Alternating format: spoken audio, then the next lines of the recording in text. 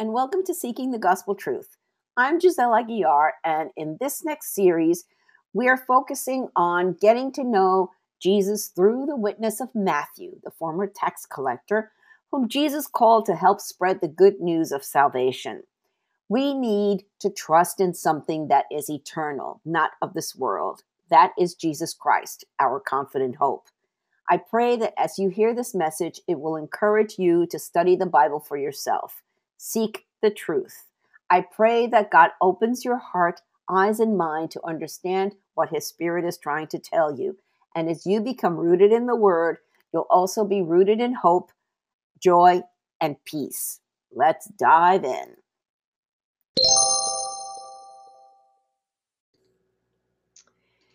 Matthew 21. If Jesus came back today, would you be ready? Today, Palm Sunday is celebrated all over the world as the day that Jesus rode into Jerusalem on a donkey's colt. However, its meaning goes much deeper than people shouting Hosanna and waving palm branches. It was His time. Jesus had been preparing His disciples for what would be happening in just a few days. But the Jews in general, Jerusalem, and definitely the Jewish leaders were not ready for Him. It's not like God hadn't warned the Jews. Jesus here is fulfilling several biblical Old Testament prophecies. The problem was that the Jewish leader, the Pharisees, Sadducees, teachers of religious law, and the Sanhedrin were so close-minded and hard-hearted that they didn't see the truth when it was right in front of them. Unfortunately, the same thing happens with many people today, especially those involved and entangled in religion. And the question is, if Jesus came back today, would you be ready? Let's dig in. We're in Matthew chapter 21. As Jesus and the disciples approached Jerusalem, they came to the town of Bethphage on the Mount of Olives.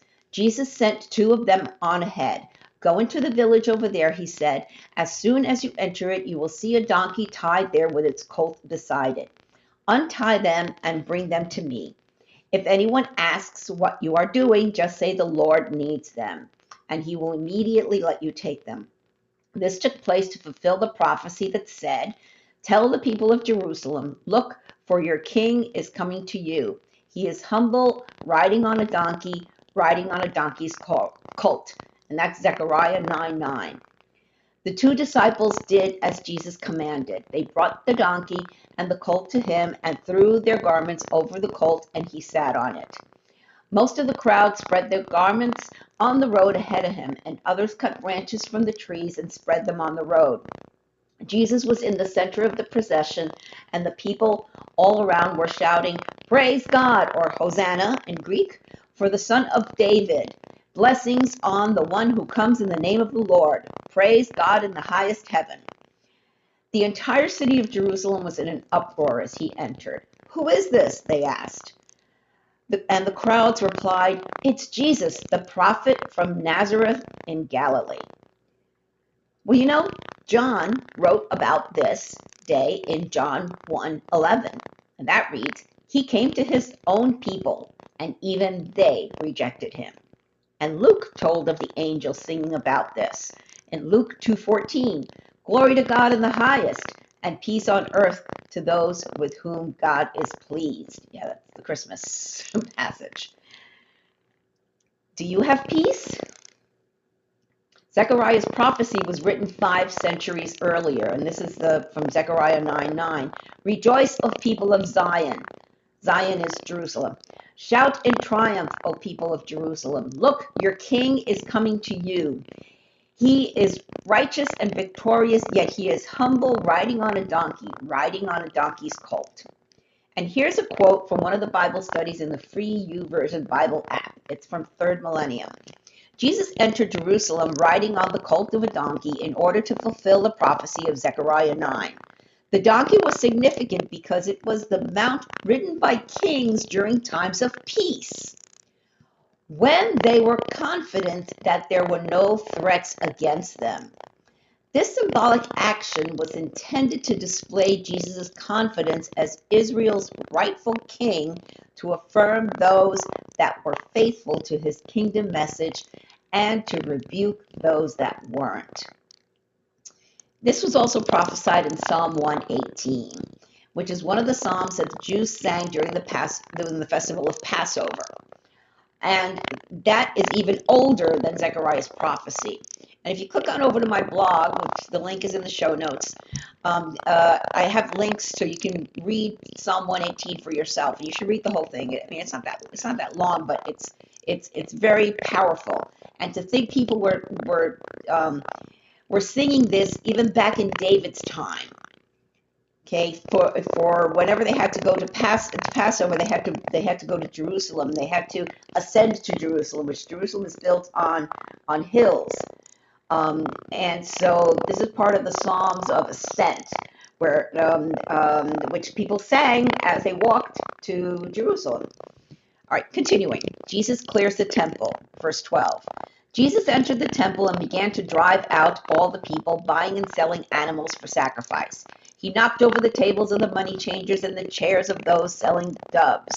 He said to them, "The scriptures declare, my temple will be called a house of prayer, but you have turned it into a den of thieves." That's Isaiah 56:7 and Jeremiah 7:11. The blind and the lame came to him in the temple and he healed them. The leading priests and the teachers of religious law saw these wonderful miracles and heard even the children in the temple shouting, "Praise God for the Son of David." But the leaders were indignant. They asked Jesus, "Do you hear what these children are saying?" "Yes," Jesus replied. "Haven't you ever read the scriptures? For they say, you have taught children and infants to give you praise." That's Psalm 8, verse 2. Then he returned to Bethany, where he stayed overnight. Here's some thoughts on that. When Jesus cleaned house, he was taking a stand for righteousness. We are called to stand firm in our faith and take a stand for what is right. Where do you see wrong in this world? All over. Parents, what are your children being taught or not taught in schools? U.S. citizens, we are seeing our freedoms being taken away, freedoms that many have fought and died for. Christians, seeing innocent babies being murdered because they are an inconvenience. Lord, help us to be bold in our faith and stand firm for what is right and for a biblical worldview. Wouldn't you rather stand with God and be judged by man than stand with man and be judged by God? The main problem in the temple was greed. What does your house look like? For born-again Christians, our bodies are the temple of the Holy Spirit. Would Jesus approve of what you watch, read, and or listen to, what you eat? Is it time to spring clean your life?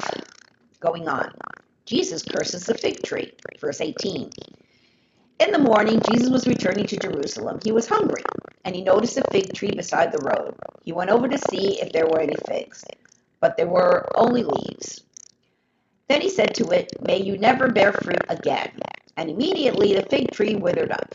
The disciples were amazed when they saw this and asked, "How did the fig tree wither so quickly?" Then Jesus told them, "I tell you the truth, if you have faith and don't doubt, you can do things like this and much more. You can even say to this mountain, 'May you be lifted up and thrown into the sea,' and it will happen. You can pray for anything, and if you have faith, you will receive it." Now, this little parable here of the fig tree goes way deeper than what's here, because the fig tree represents Jerusalem. Now, I did a podcast last year on this, and I embedded it in my blog, so you can click on over there. It's about in the middle of the blog. Why did Jesus curse the fig tree? Okay, finishing the chapter, Jesus puts the Pharisees in their place. The authority of Jesus is challenged. Verse 23. When Jesus returned to the temple and began teaching, the leading priests and elders came up to him. They demanded, "By what authority are you doing all these things? Who gave you the right?" "I tell you by what authority I do these things, if you answer one question," Jesus replied. "Did John's authority to baptize come from heaven, or was it merely human?" They talked it over among themselves. "If we say it was from heaven, he will ask us why we didn't believe John. But if we say it was merely human, we'll be mobbed because the people believed John was a prophet." So they finally replied, "We don't know." And Jesus responded, "Then I won't tell you by what authority I do these things." The parable of the two sons. But what do you think about this? A man with 2 sons told the older boy, "Son, go out and work in the vineyard today." The son answered, "No, I won't go." But later he changed his mind and went anyway. Then the father told the other son, "You go." And he said, "Yes, sir, I will." But he didn't go. Which of the 2 obeyed his father? They replied, "The first." Then Jesus explained his meaning. "I tell you the truth. Corrupt tax collectors and prostitutes will get into the kingdom of God before you do. For John the Baptist came and showed you the right way to live, but you didn't believe him, while tax collectors and prostitutes did. And even when you saw this happening, you refused to believe him and repent of your sins." The parable of the evil farmers. Now listen to another story. A certain landowner planted a vineyard, built a wall around it, dug a pit for pressing out the grape juice, and built a lookout tower. Then he leased the vineyard to tenant farmers and moved to another country. At the time of the grape harvest, he sent his servants to collect his share of the crop. But the farmers grabbed his servants, beat one, killed one, and stoned another. So the landowner sent a larger group of his servants to collect for him, but the results were the same. Finally, the owner sent his son, thinking, "Surely they will respect my son." But when the tenant farmers saw his coming, they said to one another, "Here comes the heir to this estate. Come on, let's kill him and get the estate for ourselves." So they grabbed him, dragged him out of the vineyard, and murdered him. When the owner of the vineyard returns, what do you think he will do to these farmers? The religious leaders replied, "He will put the wicked men in a horrible death and lease the vineyard to others who will give him his share of the crop after each harvest." Then Jesus asked them, "Didn't you ever read this in the scriptures? The stone that the builders rejected has now become the cornerstone. This is the Lord's doing, and it is wonderful to see." Okay, that's also from Psalm 118. "I tell you, the kingdom of God will be taken away from you and given to a nation that will produce the proper fruit. Anyone who stumbles over that stone will be broken to pieces, and it will crush anyone it falls on." When the leading priests and Pharisees heard this parable and they realized he was telling the story against them, they were the wicked farmers. They wanted to arrest him, but they were afraid of the crowds who considered Jesus to be a prophet. Since the Jewish leaders rejected Jesus, thus the gospel would be preached to the Gentiles, who would spread it all over the world. And we see that, and Luke tells us all about that in the book of Acts. And I did a study on the book of Acts, which I highly recommend that you go check it out. Click on over to my blog, click where it says in-depth Bible studies, and you can find the book of Acts there. Well, here's a question for you. Have you rejected the truth about Jesus? This day, Palm Sunday, began the most important week in history. And you can click on over my blog, and I have other Bible studies in Luke 19, John 12, and then last year I did Palm Sunday, a walk through Holy Week. So if Jesus came today, would you be ready? If you're not sure if you're saved or not, if you truly want to be born again and have the assurance of salvation, receive the Holy Spirit and get a one-way, non-stop ticket to heaven, and that you won't be left behind at the rapture, what you have to do is invite Jesus into your heart. If you're not sure how to do that, if you don't know what to say, there's a prayer in the show notes, or you can click on over to my blog and click where it says how to invite Jesus into your heart. And also at the bottom of my blog today, I embedded 3 new songs, actually four songs. We have 4 songs that we sang in our church service today for Palm Sunday. So I hope you enjoy them because they tell the story. They tell the truth. Soli Deo Gloria, to God alone be the glory.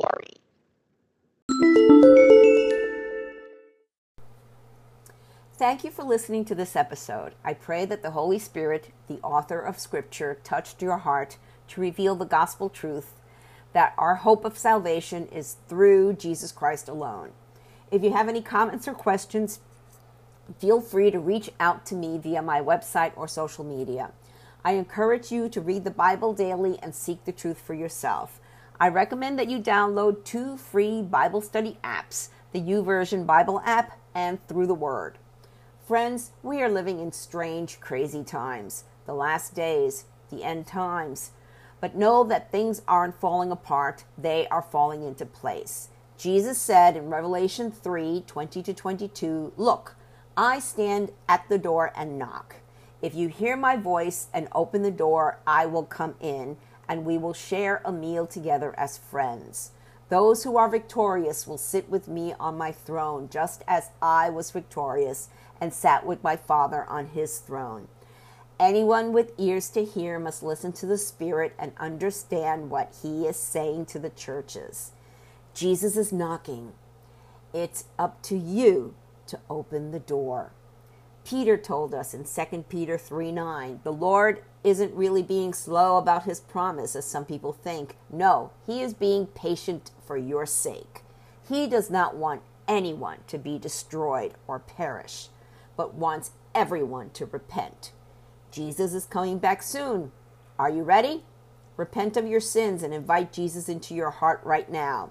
If you don't know what to say, there's a prayer in the show notes and on my blog. Jesus said in Matthew 24:14, "And the good news about the kingdom will be preached throughout the whole world, so that all nations will hear it, and then the end will come." Soli Deo Gloria. To God alone be the glory.